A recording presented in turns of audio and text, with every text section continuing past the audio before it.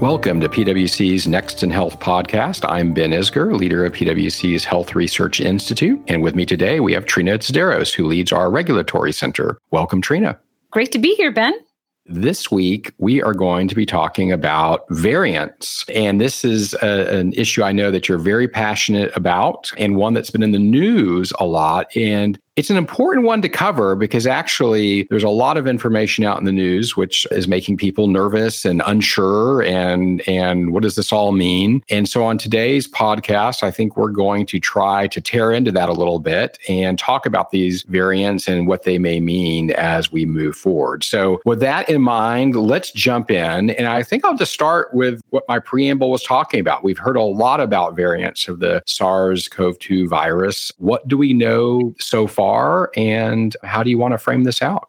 Yeah. So like you said, we're starting to hear an enormous amount about variants. And the truth is, viruses change. And so there have been many variants already. But the ones that are gaining headlines are variants of concern. And these are variants that have the potential to, cause us some trouble, I guess you could say. The issue is that we manage to certain dynamics. We social distance a certain amount of feet from each other. We mask using certain kinds of masks. We have diagnostic tests that are developed to find infections. We have therapeutics that have been developed for the virus. And of course, we have the vaccines. And if the virus changes in a way that renders some of those different dynamics less useful, then that's a problem for us, that we have to adjust our diagnostics, our therapeutics, our vaccines in relation to that. And so there are several variants that are looking a little troubling. And so the ones I'm going to talk about are the ones that are known as the UK variant, the South Africa variant, and the Brazil variant. And I'm not going to call them by those names because the truth is that we could have several UK variants come out of the UK. We could have several South Africa variants that we start to talk about a lot. And so it's not very useful to talk about them that way. So instead, I'm going to refer to them by their numbered name. So the UK variant is known as B.1.1.7.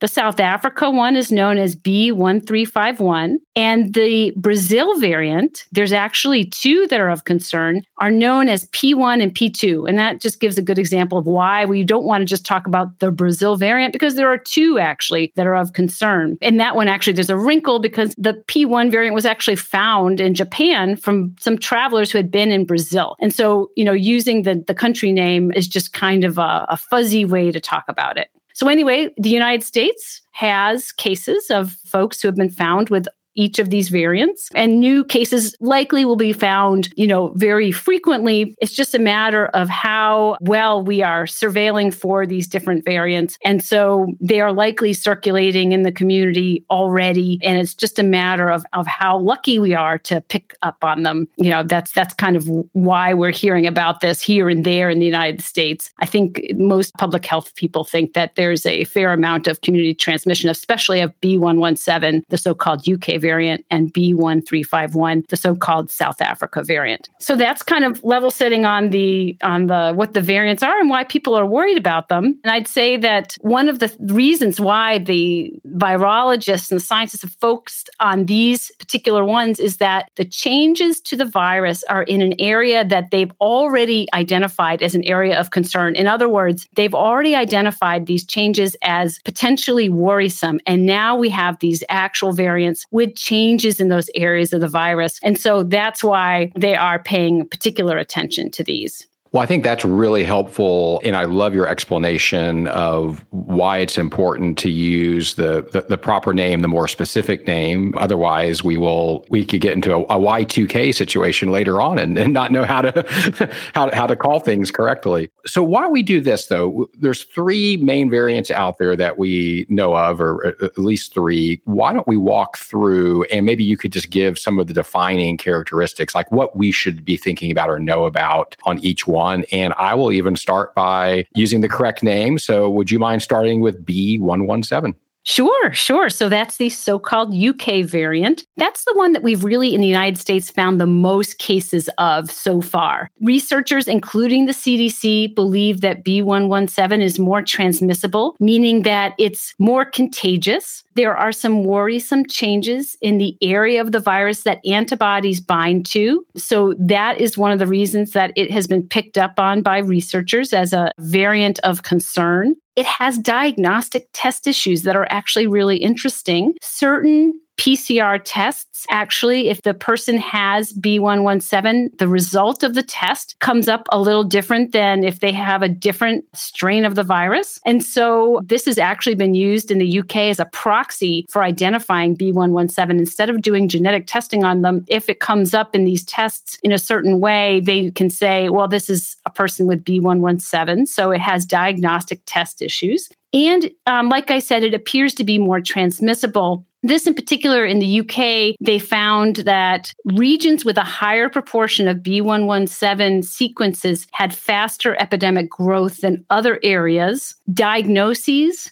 with this particular test failure increased faster than non-test failure diagnoses in the same area. And a higher proportion of contacts were infected by index patients with B117 than people without those viruses. And that's just another way of saying that folks who had the B117 strain tended to infect more people than others. And so these sort of pieces of circumstantial evidence all together have led the CDC and other researchers to believe that it is more contagious. The CDC did do an interesting analysis where they looked at what might happen in the United States given vaccination rates of about 1 million vaccinations a day. So it's important to know that we're vaccinating more people than that a day. If cases are increasing in January, and then if cases are decreasing in January. So looking at different models for B117 and what the impact of that variant would be on the pandemic in the United States under those two conditions. And what they found is if cases are increasing in January, you would see this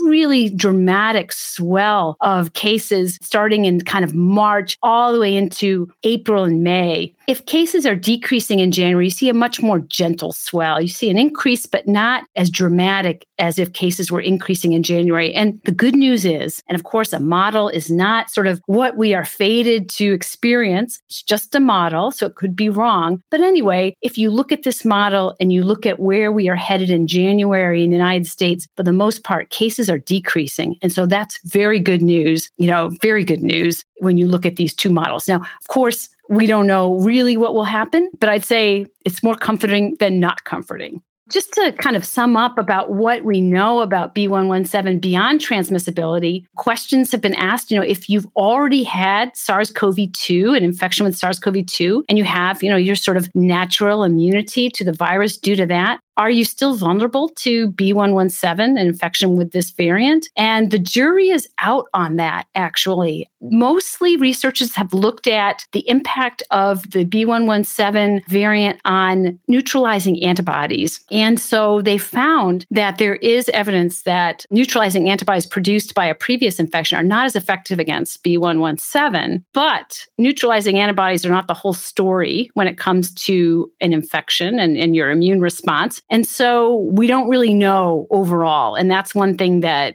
researchers will be watching very carefully is truly, will this be driving reinfections? Another question is, will the monoclonal antibody treatments still work? And so these are the treatments, you might remember President Trump received it, that sort of deliver these antibodies to a person who has an infection, helps their body fight it off. And it appears that these treatments mostly will still work against the B117 variant. So there's a little bit of noise there that in some of the tests that they've run on the monoclonal antibody treatments and B117, but it does not appear that this particular variant is a knockout blow against them. And then most importantly, I think to most of us, is whether the vaccines work against this variant. And it appears that yes, especially the mRNA vaccines appear to still be quite effective against this variant. So that's also some comforting signals from our first looks at the vaccines versus this particular variant. Well, I think that's a great overview of what our listeners should be thinking about with the variants. Well, we have another one to talk about, and maybe you could highlight just what are some of the key things to know as we move to really the southern hemisphere down to South Africa with a variant known as B.1.351. Yeah, so B.1.351 is a little bit more concerning to scientists and researchers. It has been associated with a quite dramatic surge in cases in South Africa over November and December, starting in October, actually, through November, December. Cases have come down, I'll note that, in South Africa, though, from that big surge. It seems to be more transmissible, kind of like B.1.1.7. But looking at some of these other questions, are you vulnerable to B.1.351 if you already had an infection with SARS-CoV-2, sort of an old school infection of it? And the jury is out on that. And there are some more worrisome results actually coming out on B.1.351 in terms of reinfections. And so that is something that scientists will be watching very carefully and trying to figure out, because it does look like that this particular variant has more of a dodge around neutralizing antibodies than perhaps B.1.1.7 did. But like I said, our body does more than use neutralizing antibodies to fight infections. So really we need to sort of look more holistically at what's going on to know whether so many people are going to be vulnerable once again to infection with this particular variant.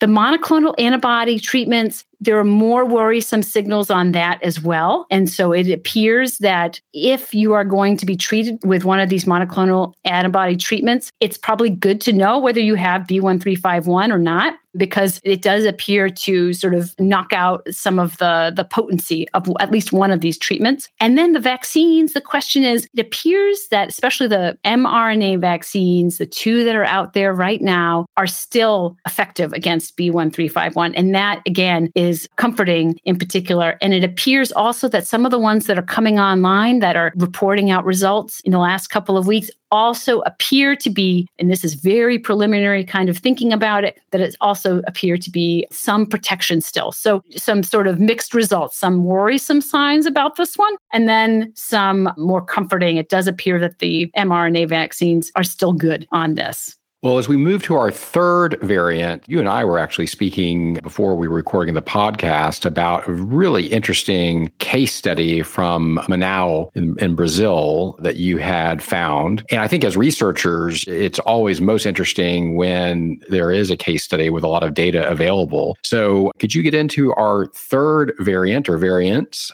with an S and what we found out in Brazil? This is the one that's known as P1. This is the Japan/Brazil, the one that was found in Japan in travelers from Brazil. And it turns out that this variant probably originated in Brazil. We don't know a whole lot about this, but I'll sort of walk through quickly why folks are worried. So Manaus in particular is a city that has 2 million inhabitants. And the virus, the outbreak that was there last year was really severe. Huge number of people were sickened, a huge number of people died. And by the end of it, researchers believed in past tense, we're not sure now, that 76% of the population there had been infected by October 2020. So almost 3 out of 4 people living in Manaus had had the infection by October. And so people thought at the time, oh my goodness, this is a city that has reached or is close to reaching herd immunity. And so let's see what happens. Are they protected as a community? It was a way almost to look and see whether our theories about herd immunity are right. But then in December and January, infections started to skyrocket again in Manaus, and